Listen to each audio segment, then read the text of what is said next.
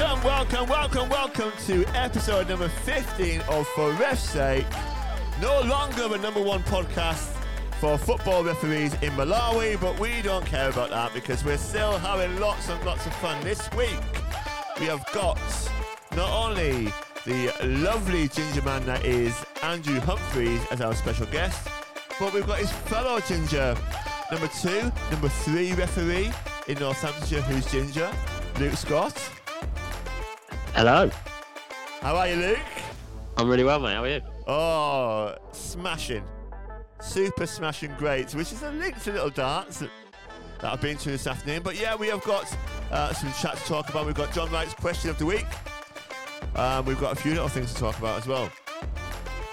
And we will catch up on all that news over the next hour or so. Don't forget, we are on what's it called? Apple Podcasts, is that the thing? Yeah. Spotify, yeah. That's the other one. Amazon. All those podcast places that you can subscribe to, and we're out every Monday morning, so make sure you subscribe to us. We're loving this. We've got to episode 15? 15? Correct. Blimey, yeah. You know, we didn't think we'd get this far, but we have. So, you actually refereed a game of football yesterday, Luke. Amazing. I did, yeah. It was a real novelty. First game since 2nd of Jan. So, yeah, I was over at North Lee, deepest, darkest Oxfordshire. Could you remember what you were doing? Well, yeah, I think I could. I was all right. My assistants, not so much. Who were you with? Matthew Paul. Oh, we love Matty P. James Wetherall. Well, James Wetherall, we know he's a regular listener to the podcast. I'm not sure about Matty P. And he was very steady. Safe pair of hands. Who? James Wetherall. And Matty P? Caused a few issues. Oh dear. So we had. Is that because does he listen to the podcast, Matty P? I don't think so. So this is almost punishment. Throw him under the bus, mate. Throw him under the bus. Go on, double decker. But no, we had a bit of an incident with a player with an earring mid game. So obviously I noticed it after he decided to give me a bit of stick after a decision. So my automatic response was, "Thank you for your feedback, but you can't wear that earring, so you need to go and take it off." Was it right? Just for context, was it studded? Was it a ring earring, or was it dangling? So the only possible bit of defence that I can give to Matty P, and it is a genuine bit of defence, is it wasn't in the normal place you'd expect an ear piercing to be. It was in like this. I'm pointing at my ear now, which obviously the listeners can't see, but I don't know if you know what that bit of the ear is called, the top bit. Well, I mean, when you said it wasn't expected to be where it was expected to be, you said it was an earring. I was still expecting it to be in his ear. Well, yeah, but not in the little flappy bit. It was in like the hard bit at the top. I don't know what that's called. Maybe the social media director can research parts of the ear and feedback within the next minute or so, and so we can clarify where this point was in the ear ASAP. She's looking into that. But yeah, so he I obviously made him leave the field of play to correct his equipment as per law. And do you know what response I got, Wayne? What was that? Well, what do we normally get in those types of situations with ears and earrings and rings and all that sort of stuff? Can't take it out. Yeah, that was his response. I can't get it out. So what was my response back? You can't play anymore. You can't come back on. Oh. Lo and behold, after a couple of minutes of sitting in the dugout with the physio looking at his ear, the earring came out. It was a miracle. Well, I mean, you just got to stick to the laws of the game, mate. That's just the law, isn't it? We don't make the laws, do we? No, we don't. And I did make that point. But we had the classic. Well, he's been playing with it all season. I was like, well, that's not my problem. And also, social media director has done some research, and apparently it's called the rook of the ear. The rook. That's where the piercing was. And did it cause a rook when you said this yesterday? Yeah, I mean, he didn't like me before I highlighted his earring, and he liked me even less So when he re-entered the field of play. And I said, "Oh, so it does come out then?" His response wasn't favourable. So it did cause a rook. Yeah. So cheers, Matty P, for that. Nice one. So I spent a lovely afternoon yesterday down at ON Chenix. what a beautiful set of people they are, by the way, at Orange Challenge. Yeah. Brilliant, brilliant people. I mean, I was going down there to observe Zach Cunningham. If you don't know Zach, he's a regular listener apparently, and he's a future star of Northamptonshire refereeing, I think. He would say that he's a regular listener if he wants a good mark, though, wouldn't he? I asked him some questions about the podcast. I'm not stupid. Okay. I'm not stupid. In episode 12, and after 14 minutes, what were we talking about? No. So yes, I saw Zach, and he had a very good game. But when I got into the grounds and said, like, Orange Saints people were really nice, I saw like it was like I almost felt like a bit of not a celebrity. But is a lot of is a warm welcome, because the first person I saw when I walked in was Jim Tate. You might not know Jim, but he refereed for a number of years. So I spoke to him. I spoke to a few people, and who else was there but Peter Kirkup? Oh yeah. So Ollie Mackey, our esteemed RDO, he's employed Pete to go and be Zach's coach for the season. So Pete spent his afternoon sat next to me. I don't know if that was a good thing or not.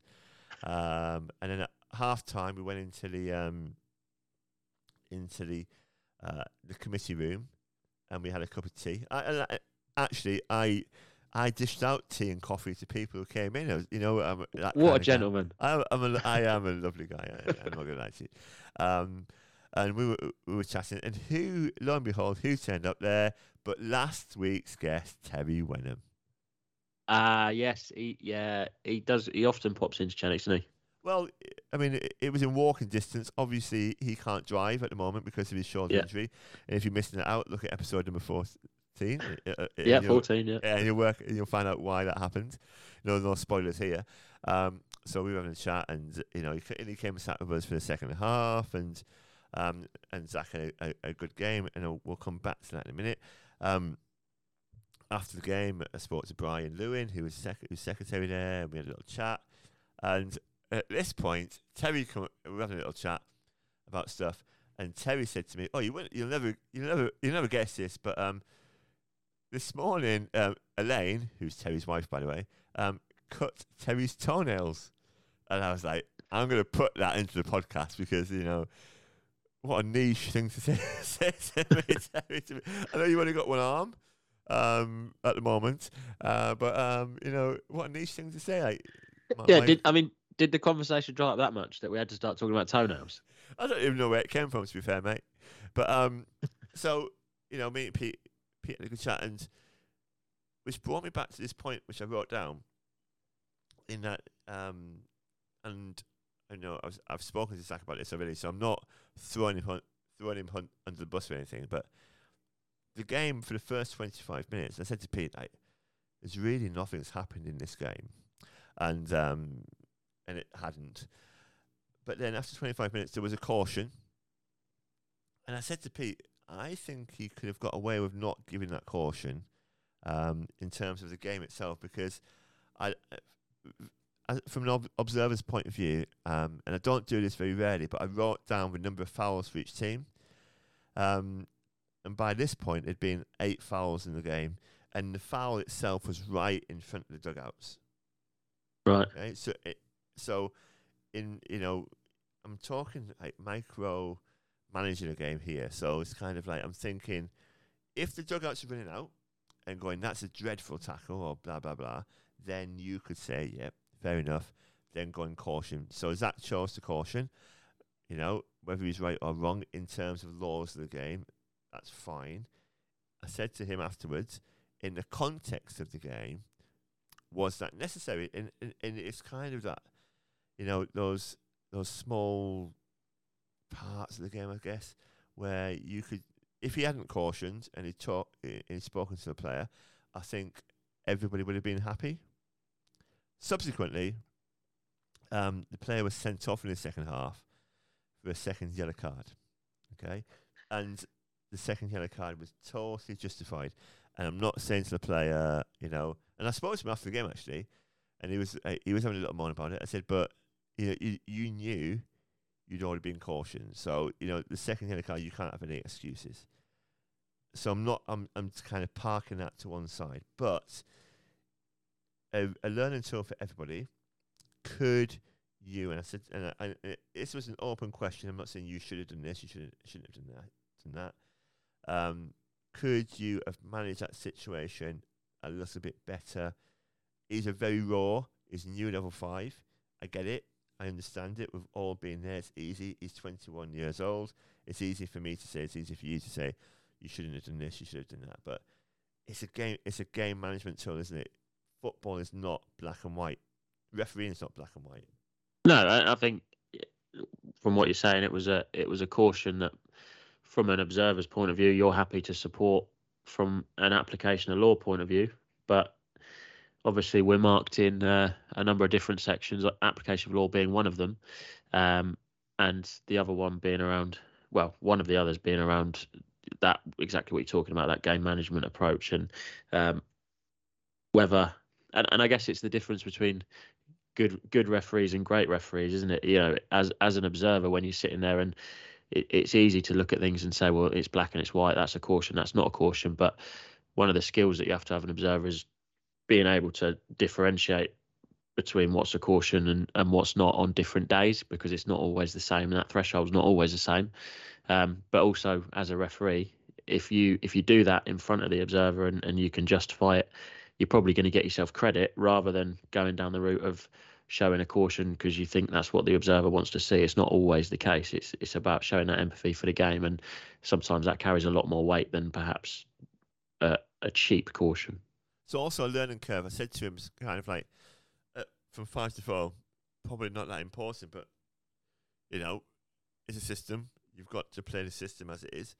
When you get to level 4, people are going to say, you sent our player off for that, and it wasn't necessary because of the first caution. So you're not going to gain club marks by that, I don't think. You're going to lose club marks.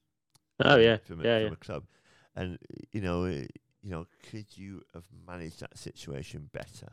And I've got to give Zach a lot of credit for this, because I was speaking to Pete about this, and I said, and I told Pete what I was going to say to him, what I thought about certain things, and I just wanted, I wanted to see what Zach's reaction was going to be, and it was spot on. I couldn't credit him enough for that. It was kind of like, eye contact was brilliant in the debrief.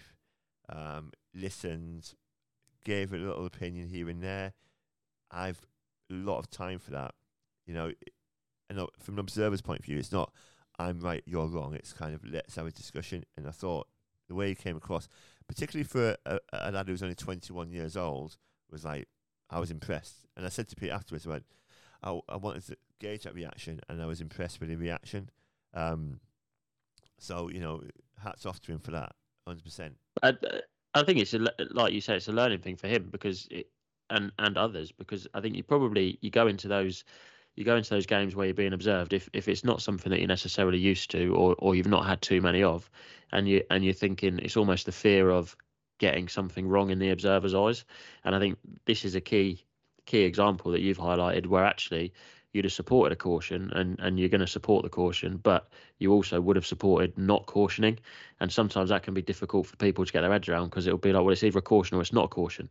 But actually, the way this situation panned out, in the eyes of the law, you can back the caution as the observer, but from a game management perspective, you would also have backed him if he had chosen not to caution. And that mindset is a good one to take into games. 100%. And this is the thing that we're trying to develop it as a podcast. We want people to listen to this and think, yeah, even if you take one thing from this podcast, and it might be me and Luke being absolute tools here and there, but it is all it's a learning curve for everybody. So moving on to a couple of light-hearted things, Luke. I refereed this morning on the worst. I'm gonna say this, and I'm not. I don't care, right? Okay, I'm a bit scared, but okay. No, I refereed on the race course today on pitch number 7. It is the worst football pitch you will ever play football on. It is it's a disgrace to grassroots football. You must feel very strongly about it because we're 15 episodes in and nobody's sworn yet, and you almost just but did. honestly, it's like it was on. Oh, I couldn't. It was dreadful. It was dreadful. Honestly, I couldn't. Like, I've said honestly a few times, but is this because of the recent weather, or is it just a it's terrible because pitch? People, I don't know who these people are, but they just don't maintain these pitches well enough. And these people are paying 40 or 50 quid for these pitches. And Yeah. It was awful.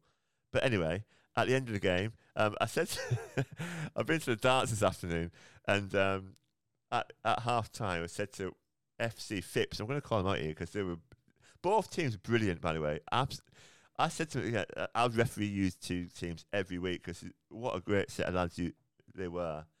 And I said to them, I'm not being funny, lads, but can we spin it round at half time a bit quicker because my missus is picking me up to take me down to Milton Keynes, and they loved it.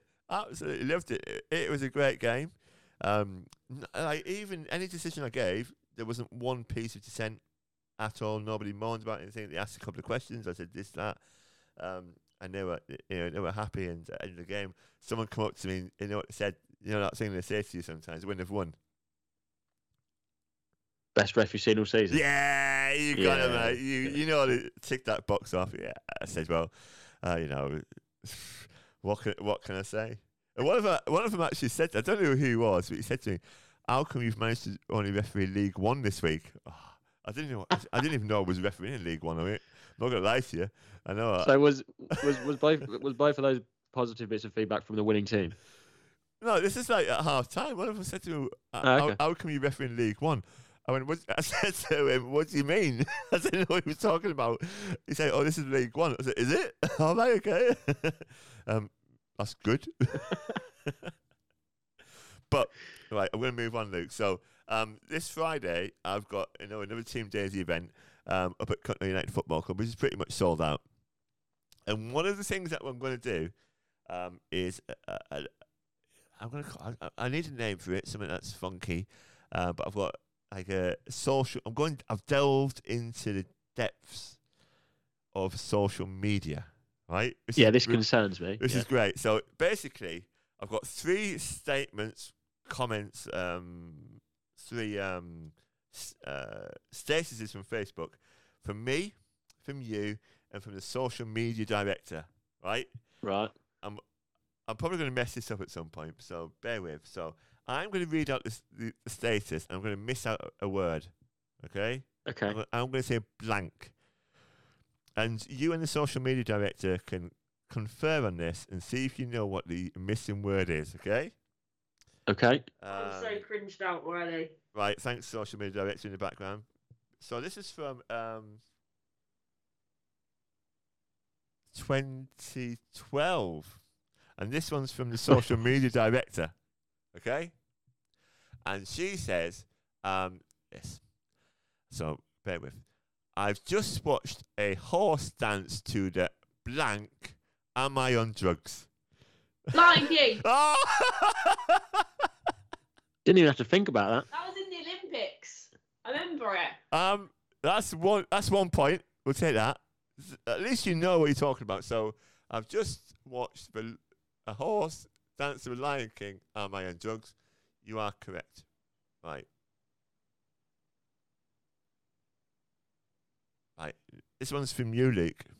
Okay. I can't even read my own writing. That's it. Why there's a bit of a pause there. So, this is from you, 2015, Luke, which I would imagine you're on, probably on the UCL around that time. Yeah. I'd been level 4, yeah. 2015. So it says, "The Boxing Day game is off, so I'm going to the blank instead." Well, I mean, I don't remember the status, but I mean, the logical thing to say is pub. It's not the Lion King. No, I was gonna, pub. That's the logical thing, surely. Pub, and your status said, "Boxing Day game is off, so I'm going to the gym instead." So what?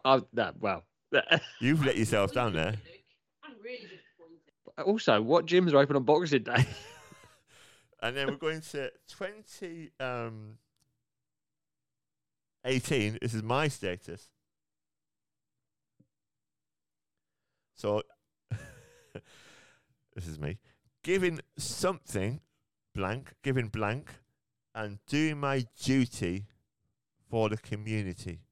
Giving something, no, that's a blank word. Blood. Yeah, blood. Oh, You do that a lot. Oh, right. So not Harley, the social media director, because we don't know who the social media director is, obviously. You were correct. 2 out of 2, Harley. Social media director. You said we could confer, so surely we just both win. No. I mean, you tried to take the lead on the old pub answer, and you've let the team She agreed down. with pub. I would have gone. Yeah, she'd have gone pub. So we're in this together. Don't say that, social media director. But no. So let's move on quickly, because we know we're trying to limit this introduction to less than 25 minutes. John Wright's question of the week was, what is the worst law in football? I'm going to start this off with the thing. I'm going to say stupid there. Where if a player is injured and a person comes on for treatment and there's no yellow card, they still have to leave the field of play. What's the point of that?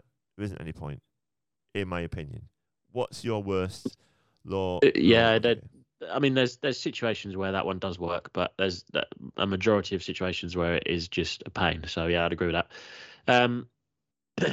I think topical examples, recent weeks, offside still obviously lacks a little bit of clarity in certain people's minds around interfering, particularly when the ball isn't necessarily involved in that offside offence. So that's potentially one. Handball is still particularly unclear to most people. And when I say most people, I'm not talking just referees. Obviously, I'm talking players, pundits, spectators, and anything that can confuse that many stakeholders in a game probably needs addressing. Okay. So moving on as well, last thing I want to talk about is, we've got a few regular listeners to this podcast now, which is fair to say. And we get a lot of messages, comments, what have you. So thank you to all the comedians, including you, Luke, all the hilarity that came along when the white card was represented on Twitter. That white card, I'm telling you now, was old school, because I've done that already. Yeah, well, that's what we were doing. We were just sticking up for you. Fair play, right? Oh, fair play. Is that a thing? Is it because it was a fair play card? Yeah, I'm led to believe that is an official trial. Ah, right, okay. I mean, I didn't look in. I was so disappointed about this that I was like, I've done that already. My white card wasn't for fair play; it was for serious foul play. So it's absolutely different. Yeah, I think there's some sort of trial where the referee shows a white card. It's in Portugal, and they show a white card for an act of fair play. It doesn't make an awful lot of sense to me, but yeah, that's what they're trying. I'll give him a hug. I reckon, give him a hug. That'll be better. More hugs in the world would make the world a better place. I said today's game, FC Phipps against Wellingborough Saxons. I think it was their reserves. People's like helping each other up after a foul and stuff like this, and making sure people are okay. That was beautiful. It was genuinely. I said to them after the game, I was like, people players were too nice and stuff, but it was just a nice game to referees. You know what you should have done, mate? What? Got your white card out. I had my white card with me. I was hoping it wasn't. You should have got it out, mate. I couldn't find the red one. I had to bring out the white card for out of retirement because I didn't have the other one. I was going to do obviously you can't see this because you're listening, but hold it just in the palm if I had to. Yeah. Because I can't show the white side. But it was a good morning. It's been a good weekend. Next we have got our favourite ginger referee, Andy Humphries, who was he not hated the podcast, but he was a critic. It's fair to say. Yeah. And we've turned him into a supporter, and we're going to get him, and we're going to listen to his journey from average UCL Reserve Division goalkeeper to level 2B referee. Stay tuned.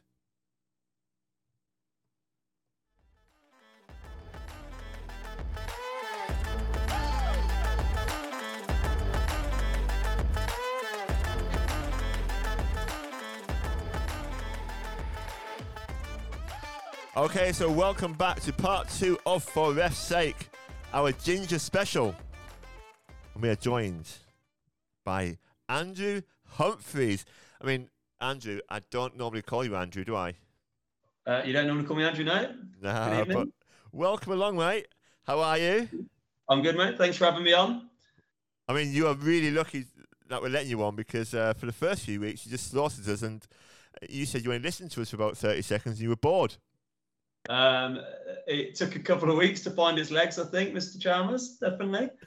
So talk us through your first listening experience. I gather it was forced listening. No, not forced listening at all.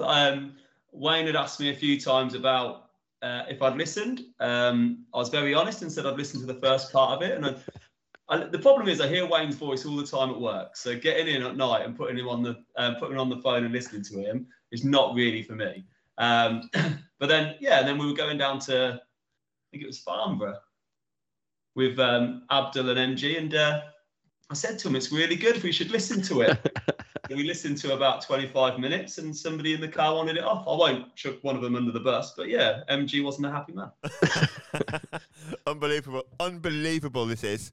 You know, MG, if you're listening, which you're not, obviously, you're a disgrace. You're a disgrace to Northamptonshire referee with that comment. So, you know, I've been trying to get you onto this and finally succeeded. And you did promise us last week and you know, true to your word, you've managed to come on, and we're very grateful for that. Obviously, normally one of the questions that comes up during our podcast is who is the best ginger referee in Northamptonshire, and it's always a kind of debate now, isn't it, between Luke and Ollie? But I'm putting my flag down for you, mate. Cheers, mate. That's very nice. I mean, I'm gonna back Ollie. To be fair. I think he's a very good. Well, I tell you what, man, I'm gonna back you. So,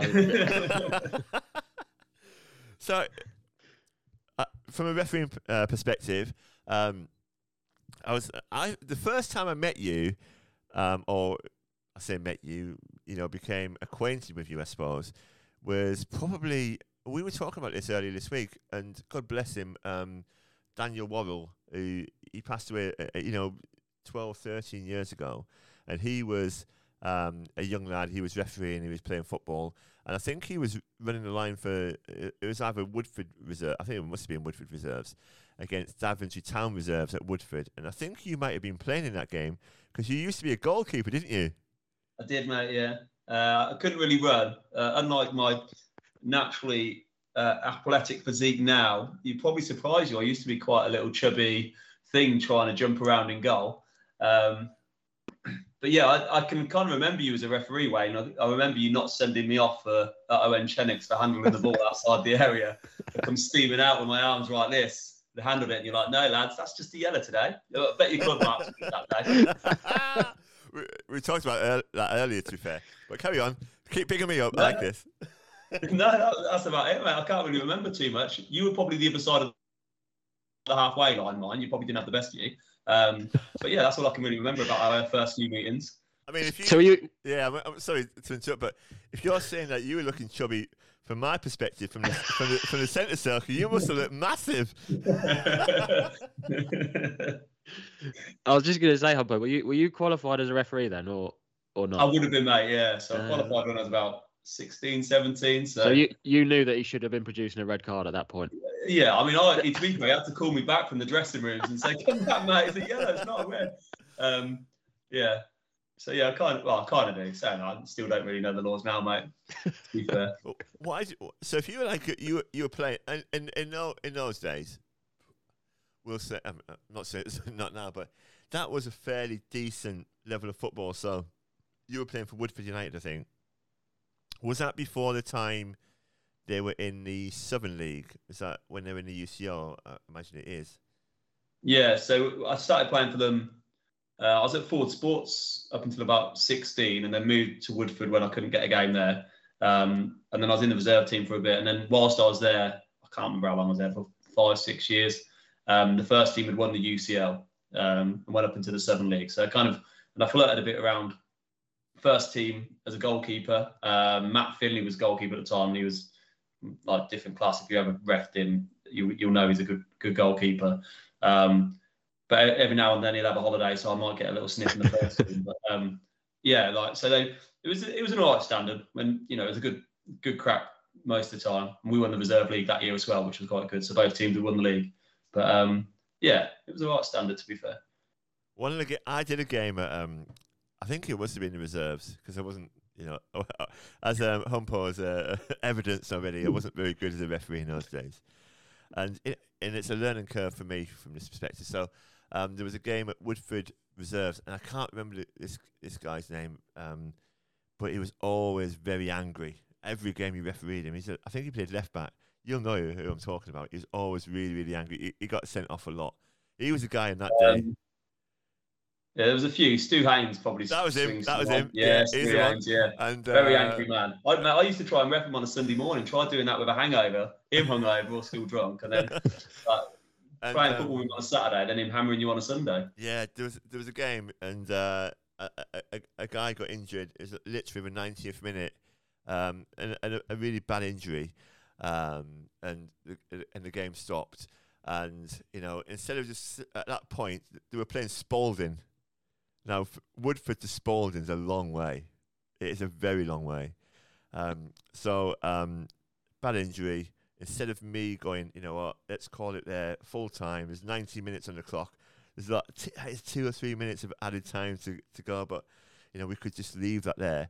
I abandoned the game. There was an air ambulance. There was everything going on. Air ambulance come down, took the player off. Even it was a 3 o'clock kickoff, so it was in a time when we could have waited, and played that last 2 minutes if I was like stupid enough to do that anyway. And Spawns were really angry because they had to come back to Woodford and replay the game. Like, I remember that game, mate. I remember that game very well. Yeah, I think we were winning as well. I think we were winning, which would have been like our only win of the year. And they came back and did us over about 4-0 on Tuesday night. Oh, cheers for that. Yeah, sorry, mate. Sorry. I mean, I've obviously cost you a massive medal there, but that's one of those things where we're experiencing what were you doing at that point? Everyone was happy, whatever. Let's just go home and do what we do. And then, but no.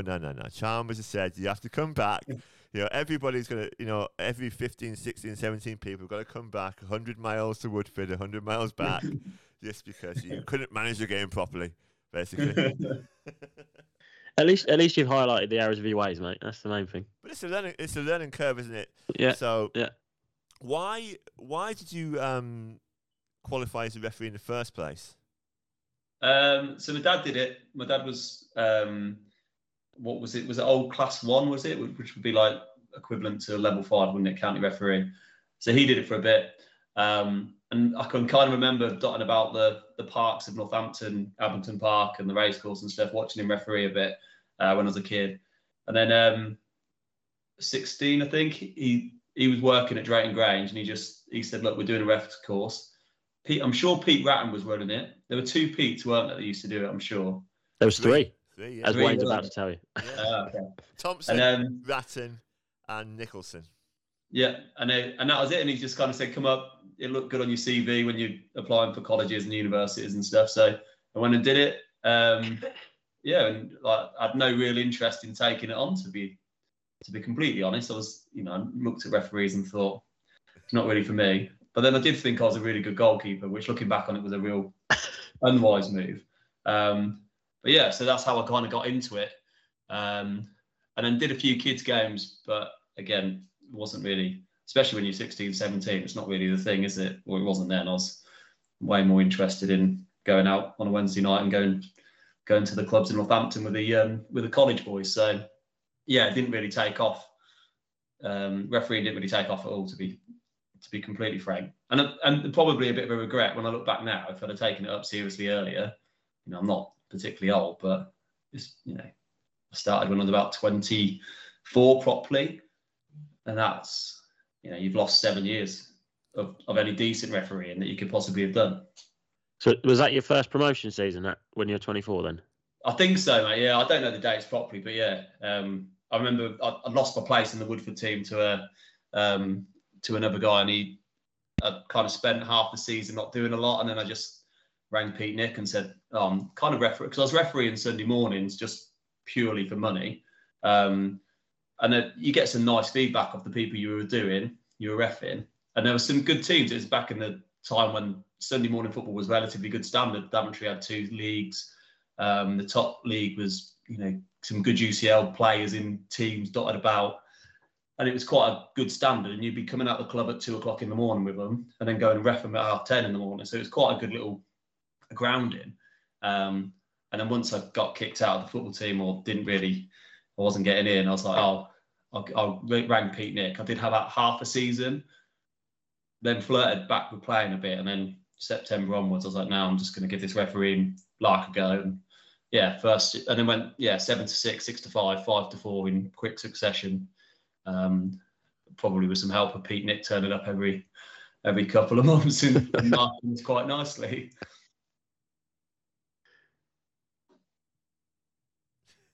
You can speak now,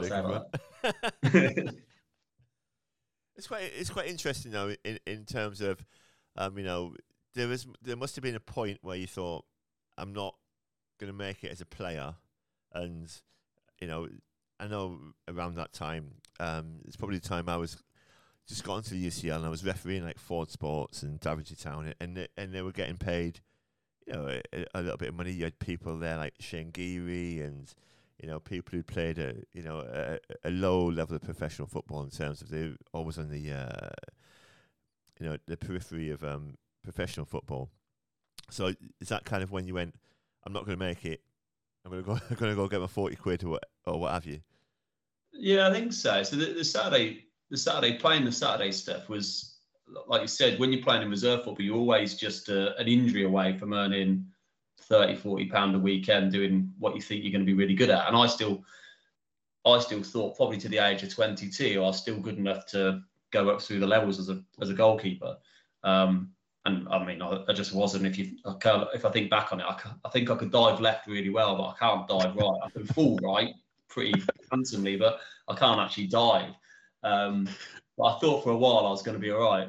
And then it was just playing for fun. You know what it's like at that age. You're just playing with mates. There was a couple of years where we created a good team spirit, and it was decent fun. But and then once you kind of get into the realms of going, I'm paying to play this every week, and actually I'm turning up paying £10, and I'm not even getting a game. And the guy who got my place, I wasn't convinced he was better than me, although he probably was. I thought actually, and it kind of came at a time when you'd run around on a Sunday morning, and it'd be, Sunday mornings can be horrible, can't they? It'd be hell for 90 minutes, but then you'd sit afterwards, have a drink with them, and they'd say, oh yeah, you're all right, Andy, to be fair, you can referee a game of football, and you're getting nice feedback off people.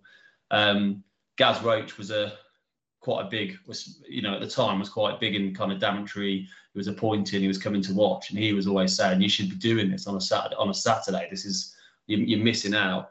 And it took a couple of years for me to listen to him, to be completely honest. And then I was like, actually turning up on a Saturday at, I don't know, Clipston or wherever I was being sent to, and you're kind of like, I can do this, and people were turning up and telling you could do it. You're like, actually, I might give this a bit of a go.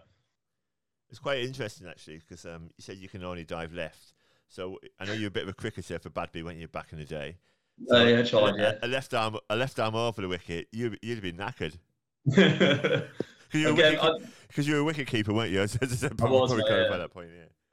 Yeah, leg side takes down the left hand side. I was brilliant. Like if they edged anything to my right, I was stuffed. Like you just look at your first slip and hope it would go. So you started the Daventry Referees Association because it's a bit weird, because I think we've had Northampton referees, a lot of Northampton referees, Kettering, Wellingborough, Corby. Daventry's never been a hotbed of refereeing, really. Yourself, there's Martin Gospel, there was Paul Cooper, Gaz Roach, going back to people like Jimmy Campbell. But Daventry, it's out that way, isn't it? So it's kind of like, it's in between Oxfordshire and Daventry and what have you. So, fair. I mean, you're like the big dog. You're the big dog in Daventry area now. Whenever I walk around Daventry Tesco, I get spoken to all the time about it. I mean, the co-op in Long Buckby, you must be signing autographs out there, mate. If I turn up in my EA kit, mate, they're always looking at me. This guy's good. It's funny actually. This morning, I squeezed into, I think it was Stuart Bird's EA tracksuit, and I said it was so cold this morning refereeing on the race course. I went, "Oh, EA Sports, you must be really good." Yeah, I am, mate. Yeah, absolutely earned this, totally.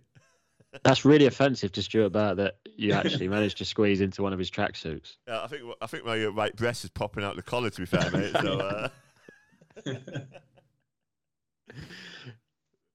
Andy, I was just going to say, because you consider yourself an ex-player, do you subscribe to this mindset that ex-players make better referees? That seems to be quite topical in the media at the minute. I think it's, I don't know. I think it's a really interesting discussion. I personally don't think they do. I think at a certain level of football, it helps. I think the higher you go up, it's just about decision making, isn't it? You know. Bearing in mind you were a goalkeeper, so you're not really a footballer. But well, no, that is true. It was. I don't know, mate. I think it's all about the individual person. If the individual person has a good knowledge of how to referee and the laws of the game and how to run a game, then fine. But I don't think just necessarily you're a good footballer, you can make it as a referee. In the same respect, just being a good footballer doesn't make you a good manager or any of those types of things.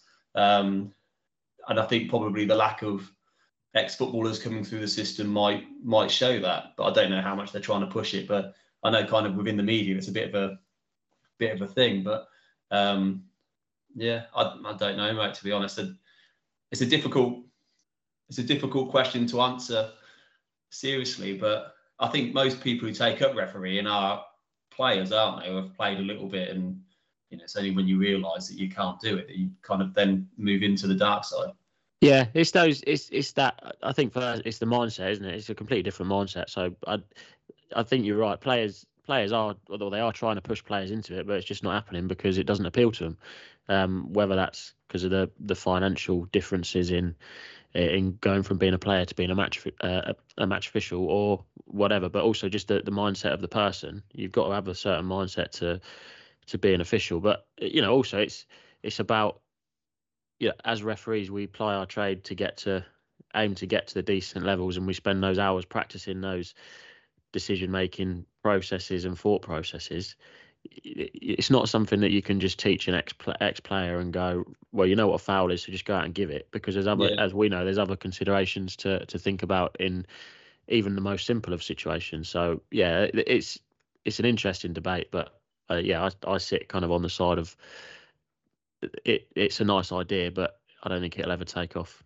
I think their understanding of players would be good. The understanding of frustrations, because I think sometimes that's the thing that as referees we can alienate ourselves from it. That, you know, managers getting frustrated, players getting frustrated, and you as a referee you're running around going, "It's a throw-in, lads. I don't really know what the issue is." But they understand that frustration. It's the build-up of maybe 2 or 3 little ones that you're just not kind of clocking onto. And the better referees know that and get that and manage the game better, I think. So I think they'd have that empathy with it. But you're right, that, you know, I've been doing it for now, you know, seriously 10, 15 years. And you go, well, I'd like to think I've worked hard at knowing what's a foul, what's not a foul, what this constitutes as reckless to endangering a safety, whatever it is. And you kind of go, well, I've got this in my head and I've got this down. It's not a process I had when I was 24 running around on the race course. It's something that you're right, you've honed and you know, it's a skill, same as anything, same as playing. It's a skill that you have to work on and hone. I don't think there's many natural referees. I think that's like you might have natural athletes, but natural referees is a weird term. You have to really work at the understanding and knowledge, I think, of how to manage a game of football. We have talked about the natural referees before, haven't we, Wayne? Yeah, we have. And you know, I'm a big advocate of refereeing psychology. So exactly what you've just said is kind of, you've got to hone yourself into that.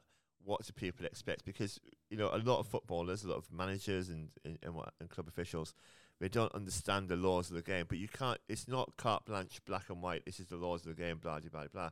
You've got to understand the psychology of the game and you know, understand when you need to get involved and when you don't, etc., etc. And Humphreys is a big what should I say? We don't talk football at school. We work together. We don't talk football at school. Unless you're refereeing, and then all of a sudden it's the Which is best very topic on a rare. Monday morning. It's very And I rarely. might get 2 minutes of, where were you the weekend? Oh, I was at such and such. Oh, mate, cheers, brilliant. And I was at the race course, and I did this, and I... Have you planned the science? Anyway, so I hope you don't mind me saying, but you had an opportunity, didn't you? I don't know what it seems like a long time ago now. Was it 2, 3, 4 years ago? So you had the opportunity to go onto the Football League as an assistant, but you declined it. It's fair to say. What was your rationale behind that? Do you regret that decision? Are you happy that decision that you've made? What do you think? The missus regrets the decision because it'd have been about £150 a week more than what I'm getting. I don't regret it. It'd be wrong to regret it, I think. I really enjoyed running the line, but I think sometimes the parameters of the line, I think, are even more concise, a bit more shrunken than as a referee, because you can go the season that I could have got promoted. So it was when you had to choose at the February. I'd chosen end of February to go refereeing, and I was sitting 14th, 15th in the merit table. And I was doing okay, but I was just running on a load of really average games. And then March, I had 2 really good marks. Then I had a telly game, got a good mark on that. And then April, I think I had 1 game and did okay. And then I was sitting, I wasn't top, but I think I was about 5th, 6th maybe. And I was sitting there going, oh, this is all right, this is quite nice. But I mean, the kind of the conversation I had, so it was Pete Ellsworth from the FA who called me and said that, Andy, I'm sure you were kind of expecting this call. I'd had a playoff semi-final. You might want to pick this one up, but I've been on the line for the Premier League 2 International Cup final, which was a lovely game. Big. And I mean, you've only told me this story about 15 times, but just for the listeners, carry on. Yeah. And I wondered why you were falling asleep, mate. That's Terry Wenham. That's Terry Wenham's. You probably not listened to the last episode, obviously. You don't. I haven't had a game in January, so I've not caught up on any of them. But yeah, so we kind of Pete rang me on the day after, and I spoke to him, and I kind of asked if I could still dual for a year because lining on the Football League is a completely different experience than doing it on the National League, and I was still level 3, so it was a difficult decision. But he said no to that, quite rightly, and then I asked his advice, and he just said to me, well, most people who choose to switch now tend to regret it. So, and then he gave us 24 hours. But yeah, and I did. It was a weird thing because that year, a couple of the guys I'd lined with that year, so Gaz Vickers, Isaac, so they'd all gone up onto the Football League, and then they go to conference. You see them with their headshots. They've got the EA kit and all that kind of thing. And I'm sat there in the August going, oh God, well that might have been all right. But then bizarrely, my first game was at St Neots that next year, and I remember walking out, not about 200 people there, thinking, actually, I think this is the right thing to do. And then I got promoted that year as well. So yeah, so far it's the right thing to do. And there's no real regrets, but we'll see where the refereeing takes us. I'm hoping there's a few more promotions in it yet.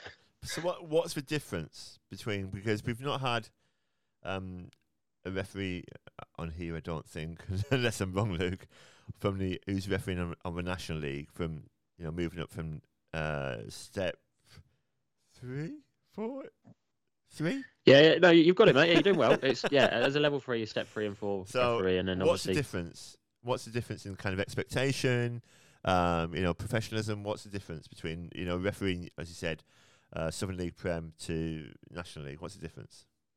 Time's one. So you can, when you're refereeing, you obviously you can turn up at the time that you're dictating, which tends to be 90 minutes before the game. On the line, it was 12:30 for a 3 o'clock kickoff, which was okay. I didn't mind those times. It's a lot of time to spend in drinking coffee before you get going, but they can be long days. I did trips to Tranmere a couple of times. Bromley, which isn't a million miles away, but you've got to circumnavigate the M25 to get there, and they're just long days. And they're, like as I said, as a liner, when you're doing the line, if nothing happens, the observers coming in and saying you did this really well, but you haven't given any offsides, which is your bread and butter. And you'd be going there and you'd be getting down the middle 75, and you just go, cheers. I left the house at 9:30 this morning. I'm getting in at 8:30 tonight, and I've done it for £75, and I'm getting no real development points. Whereas a referee, you're just in control of everything at that point, and that's the whole. And I quite like that. I still miss lining. I still miss the opportunity to sit and listen to debriefs and observers who are talking of a higher level of football and sitting there. And that's always my advice to anyone who has the opportunity to go into being fourth official on the National League is listen. Don't worry what they say about you, and that obviously helps develop you, but listen to what the ref's saying, what they're saying to the ref, because they are going to make you better referees. But then, and as a ref, it's just that control. We get there at the time we dictate. It's nice and calm. Don't have to worry about trying to be whatever the ref wants me to be. I can just be myself and that kind of thing. And then, so in terms of time was the biggest expectation, which was the thing I think I enjoyed being able to control and still being able to control now, I think. So you don't notice a big difference in terms of the games themselves and what's expected of you, either from clubs, observers, maybe even spectators? From National League to Southern League? Yeah. It's huge. Southern League's about managing two teams, really. And I suppose it is. I'm not refereed on the National League Prem, but National League North and South is as well. But it's becoming more clinical, North and South. Everything's done on, any major decisions done on few cameras. It's you look back on and they're telling you whether you're right or wrong.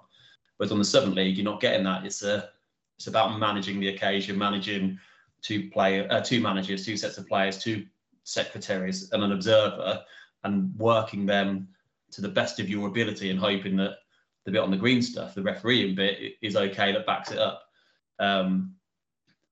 There's less of that the higher you go up. I think it's black and white. It's clinical. You have to be more clinical and more forensic in everything you do.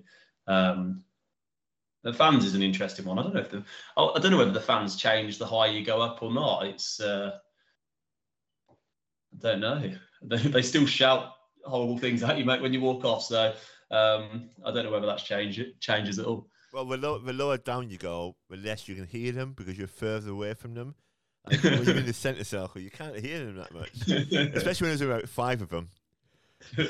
Obviously, I've always said that when there's only about 5, it's worse. So when there's 5, every insult they shout at you and it stings. When it's a few hundred and they're all shouting different things and it's one cacophony of noise, you just kind of go, oh, they hate me, and you walk off. You're walking off and someone's going, oh, you ginger, whatever. You're like, oh, cheers, mate. I'm not being funny, but me and Andy are educated. There's been some really good vocabulary come out tonight. The lexicon of this podcast tonight has been top drawer. I'm not lying about that. Cacophony. What a word that is. Yes, mate. I can't spell it though, so don't ask me for that one. So, future aspirations. Are you like intent now in trying to get through the levels? We had Gareth Vickers on here a little while back. He chose the assistant route, obviously. He's had the old 4th round FA Cup this weekend, and brilliant. That is really fantastic, and it's nice to see, isn't it? People, making that progress and getting those appointments. So, is that something you want to kind of get involved in? Getting as high as you can. And I know Mrs. Humphreys probably wants you out of the house more often. She wants the money, mate. When you get promoted for the money. I wouldn't, mate. Yeah, I think it's weird. I think the older you get, and it probably also relates to family life and stuff, that you're not. I try and explain it that I'm super ambitious, but content with what I'm doing. So if because getting promoted, there's so many different barriers or different. It's luck, isn't it? Some of it's skill, obviously, but it's the right man who's watching you on the right day with the right game. We've all been there where we've been absolutely brilliant and done loads, and there's no one watching you, and you go, oh, that's a chance missed. But I think obviously the level of football, at 2B is a really good level of football to referee at. And I think sometimes you can lose sight of that a little bit, that whole thing of going, I need that next level, I need that next level, I need that next level. You got to a level where it's a very good level, but I do want to be promoted. I do put a lot of hard work in, whether that be, on the road running, whether that be watching clubs on YouTube, whether that be, looking at, old match footage of games, finding out weak points. I do a lot of research on games before we go into them.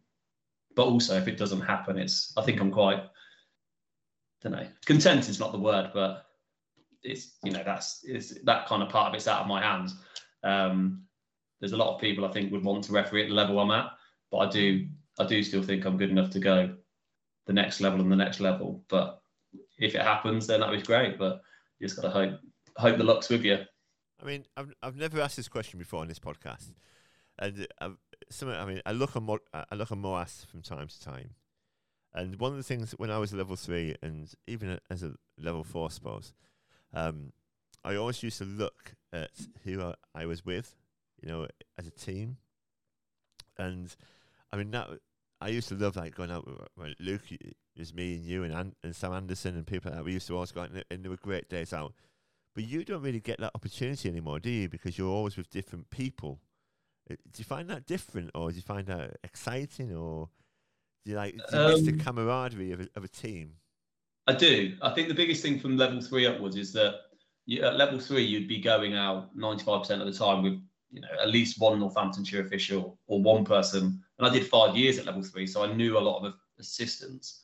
And so you'd be going out with people that you knew. You'd go out with Dave Jarrett, and that was always a good day. When Mark Weatherall was going, he'd be, you'd have him, Coops, yourselves. And they were great, great days, but you do lose it a bit. The more, the season goes on and you see people again and again, and that's quite good. And I've not come across anybody on the line yet who I'd go, I don't want to be with them again. I must admit, they're all very good assistants, and personality-wise, they're all right. But, it's not the same as sitting in a car for an hour down to Dunstable, getting a coffee, doing the match, getting in the car back, stopping off at J15, having a beer, and then going home. There's a complete different camaraderie to it. So it's something I really miss, I must admit. That, because they can be long days, when you're getting in the car at 10:30 to go to wherever, they can be long days. And when you don't know two people, you've got an hour and a half of trying to make that conversation and get to know them and want them to be working for you and not against you. You don't want to come across looking like an absolute plank. You want them to be there and working with you, but and you're always mindful of that. Because if they're not, your day can be ruined by just that, not having that connection. But that if you've already got that, already worked with them, you're walking into a ground going, this will be all right today. Well, at least it will be all right. At least they're working for you and not necessarily not caring for you. I suppose you've always got that danger at 2B, where the lads the linos are still trying to they've got that opportunity of promotion to the 2A line as well. So then that obviously presents a challenge in that if something happens between the two of you, it could be a more of an awkward conversation with an observer than perhaps it would be at level 3, where now obviously there's the specialist path, but if the assistant at level 4 isn't on a specialist path, then the observer mark probably doesn't mean as much. So that obviously adds a bit of a dynamic in as well. That's why that teamwork element you talk about is so important, I guess. I do, yeah, and I think it's one of the things that I've always tried. And I speak to Martin quite a lot of gospel about refereeing all the time, and I think it's the thing that I always try my hardest to achieve is by the time we're at the ground, making sure that whatever communication we've had before we can get there, meet times aren't strict. It's like people have got busy lives. I always talk about I'm getting there at 1, but if you can be there for 1:30, great. If you can't, just let me know. Midweeks especially, and I've had loads of assistants this year say thanks for that. I'm sitting on the motorway going on. Instead of going, I need to be there for 1:15. He's not going to be too fussed if I get there at 1:30. I can stop and have this, go to the toilet, which I'm desperate for, that type of thing. So in that respect, I think it's just about being nice and real with people and hoping that they repay that when they get to the ground. I mean, it wasn't that boring, social media. You have to cough all of his answer. But it's been interesting, obviously. Monday morning tomorrow when we record this, so let's not talk about this tomorrow, Humphreys, if that's all right with you. That's fine, mate. And let's just pretend that football's not important again. Just a bit late in the morning, so I can ask. I won't be, mate. Yeah, I'll probably be in before you. To be honest. We're currently racing to who can be the latest. Yeah. So, final thing then. Any advice for anybody? Because we want this to be a development thing just as much as an information thing. What's the 2 or 3 best pieces of advice you could give to referees coming through the system? Do you reckon? I think if you're still dueling and you're running the line, always pay attention to what's being said to the ref. I think that's one thing that I think I've really I've got out of it. Work hard on your fitness. I think fitness takes you a long way. I know the laws of the game inside out. It's easy to say, oh, that's a red card because it's a horrible tackle, but be concise with it. It's done this, this, and this. And people tend not to argue once you start quoting law. So that'd be my 3 bits of advice, I think. So I was going to be like a mini second of silence, and then you can recommend the For Ref's Sake podcast, and then the social media director can clip it. Like Andrew Humphreys says, listen to For Ref's Sake. It's the best podcast. It was number 1 in Malawi for so many weeks. We're not going to make you do that, mate. Listen to the number 1 podcast in Malawi for referees, football referees. I'm not sure about any other kind of refereeing. For Ref's Sake, what a podcast! You got that one, Harley? Yeah, thumbs up. Yeah, she's there. Look, she's working hard. Bless her. She's finished coughing now.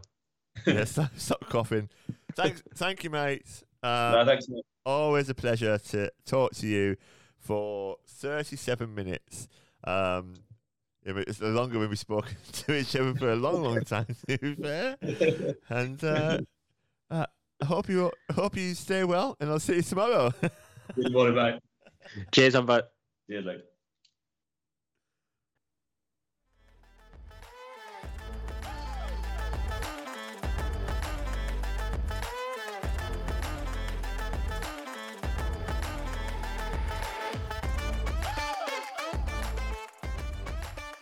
Okay, so this is the end of another episode of For Ref's Sake. We are still hanging in there, Luke. Yeah, just about. An interesting chat with Andy. Yeah, definitely. Yeah, to be honest, I've known him for quite a few years. I didn't know he used to be a goalkeeper, so that was news to me. It's weird me calling him Andy because to us he's just known as Humpo, isn't he? Yeah. But yeah, again, it's about progression and learning about what it's taken to get there, and the commitment and dedication that you have to have as a referee to do the hard yards, and then he's got to the point now where he's out. As I know he's going to places like Taunton and Dover, and it's a lot. That's a long way away. That's almost like football league distances. Oh, mate, yeah, huge commitment in terms of time. And I know we talked about one of the things he liked was having control of the time being the referee. But, if you're getting sent to those types of places, it's taking a lot of time out of your day just to get there. And that's before you even start any of the actual match day shenanigans. Yeah, I mean, you're in the same position, and I used to be in the same position where, we'd be doing a game at, I don't know, you're St. Neots, Didcott's, those places in the world, and you're still leaving your house at, 11:30, 12 o'clock, and you're not getting home till 6, 7 o'clock at night, and it's still a massive commitment, and both of us have got supportive families, and any referee, if you haven't got a supportive family, it's not like you're making tons of money. I mean, No. I said this before, it's kind of like whatever it was in those days, say £100 for 7 or 8 hours, you could earn the same amount of money, stacking shelves in Tesco's, and and you wouldn't be getting abused by Sandra down aisle 4 who's looking for Uncle Ben's rice. Where's my rice or whatever. Well, it depends what part of Northampton your Tesco's is, I suppose. But yeah, nah, I'm talking about me away, mate. And Parklands, no issues there. But I think that's that kind of his answer to your question around his aspirations and where he wants to go was really interesting for me, because a lot he talked about referees looking to having the desire to move on to the next level and always chasing that next promotion, and he's almost acknowledged that whilst there are things that you can control, and obviously fitness was one of the things he talked about, and putting the work in there's so many things that are out of your control, and actually rather than just chasing that next promotion, perhaps we should work on being the best at our level before we start thinking about whether we deserve to be promoted or not. And I thought that was a really good takeaway point from Humpo there. Yeah, we're getting good guests, we're getting good chats, and you know, we're getting better at talking to people and finding out stuff, and I think that's the important thing. You know, it's been you know, we spoke to Terry last week, and I spoke to Terry yesterday about, you know, the input. It is a football family. You know, Humpo kind of touched on this, where he would you know, he'd be out, you know, drinking and partying with footballers on a Saturday night and be refereeing them on a Sunday morning. And you know, it's been a tough all week in terms of football family, I suppose. And you know, with things like you know, there's a couple of people who've passed away this week at a ridiculously young age.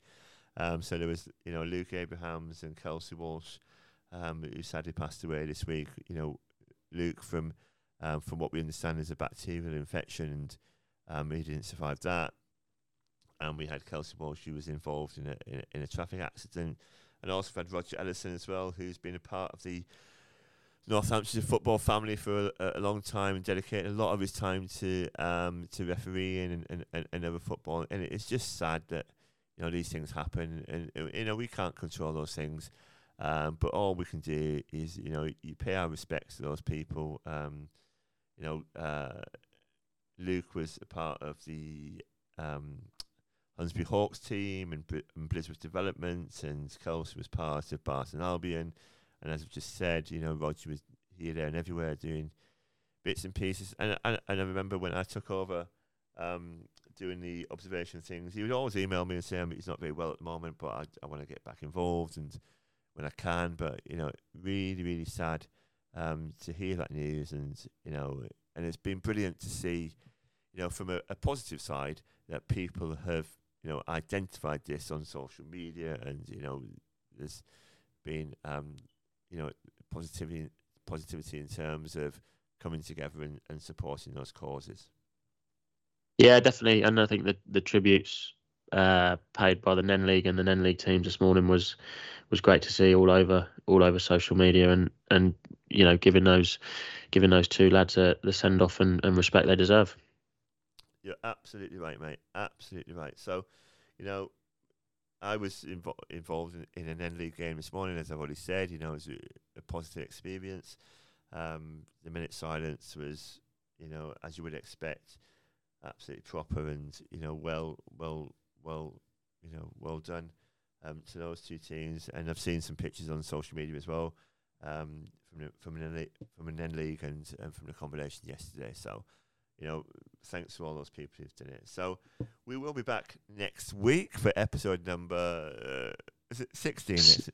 Yeah, 16, mate. Next week. Please keep subscribing. If you do want to get involved, please let us know. Happy to get people involved. We love chatting to people. We can talk the backsides of many people, because the problem we have most of the time is that we try to limit it, and we can't, because we get these questions, and we don't, you know, come into this with a ton of questions that we have planned. It tends to be quite organic, and it tends to develop. But, you know, the guests we've had, all of them have been absolutely brilliant. I was listening to Terry one on the way to work last week, and it just made me laugh. The Darryl Horner story, I was wetting myself. And it's a bit weird when you walk, because I've got my headphones on, walking down the street, listening to Darryl, and listening to Terry talking about Darryl, and you know, it's just like, it was just so funny, and that was a great sport as well. To be fair. We're in a few group chats with Darryl, and it seems that he's taking it really well. Not. Well, I mean, fair play to Daryl, because I don't want to drop any hints here, but if you want to sponsor Daryl and you feel really sorry for him, Daryl's doing the Team Daisy Isle of Wight Challenge at the end of April, and if you sponsor him, you'll be helping a short person from Hunsbury.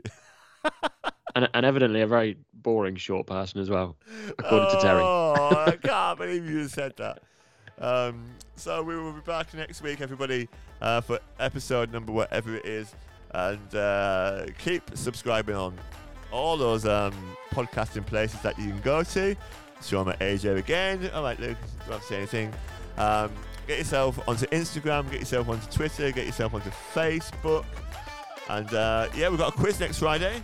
Pretty much sold out, but if you want a curry and a quiz and you know, got nothing to do on a Friday, we're at Cucknall United, another great team up there who are supporting Team Daisy and all of us at the podcast. So have a great week, and we will catch you again next Monday. Goodbye. I mean, you're always full of words, Luke. Goodbye. Anything else to say apart from goodbye? Come on. No, well, I thought that was a nice little. I thought you'd finished it well, but now you've asked me to say something. I don't really know what to say, but yeah, thanks for your support. Always good to check in with you, and maybe see you on Friday. Maybe not. If not, see you next week. All the best, everybody.